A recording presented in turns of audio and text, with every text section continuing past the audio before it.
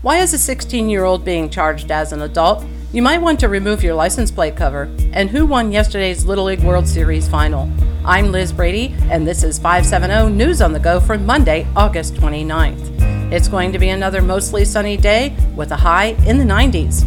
16-year-old Shamir Gadsden of Williamsport is jailed on attempted homicide and related charges after getting into a gunfight nearly 2 weeks ago. It's alleged he initiated the confrontation and fired the first shot, but was then shot multiple times by the armed victim. Police said due to the serious nature of the crime, Gadsden has been charged as an adult. Police in Tioga County are looking for the assailant who shot and killed a New York man. It happened at the park and ride at routes 414 and 15 in Liberty Friday afternoon. 31-year-old Jesus Alicia Santiago died from his injuries. The suspect is driving a red sedan. A Watsontown husband and wife accused of killing a 55-year-old man plead not guilty to homicide charges. 44-year-old Thomas Huffman and his wife Dorothy are accused of beating to death Richard Jamison, then burying his body on their Watsontown property. Both Huffmans remain jailed, as does their 17-year-old nephew, Caden Kozer.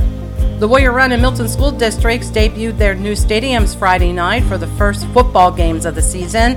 The Milton Stadium cost $14 million. The cost of the Warrior Run Stadium was included in the contract for the new elementary school.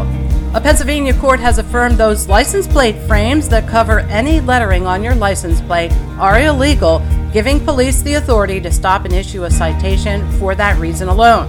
Critics say there are concerns about the potential abuse of power by law enforcement. National Cinema Day is September 3rd. The nationwide discount day by the National Association of Theater Owners will offer tickets for no more than $3 at all major theater chains, including AMC and Regal Cinemas. And congratulations to Hawaii, the winner of the 75th annual Little League World Series. They defeated Keresaw by a score of 13-3 at Lomity Stadium Sunday afternoon. I'm Liz Brady with 570 News on the Go.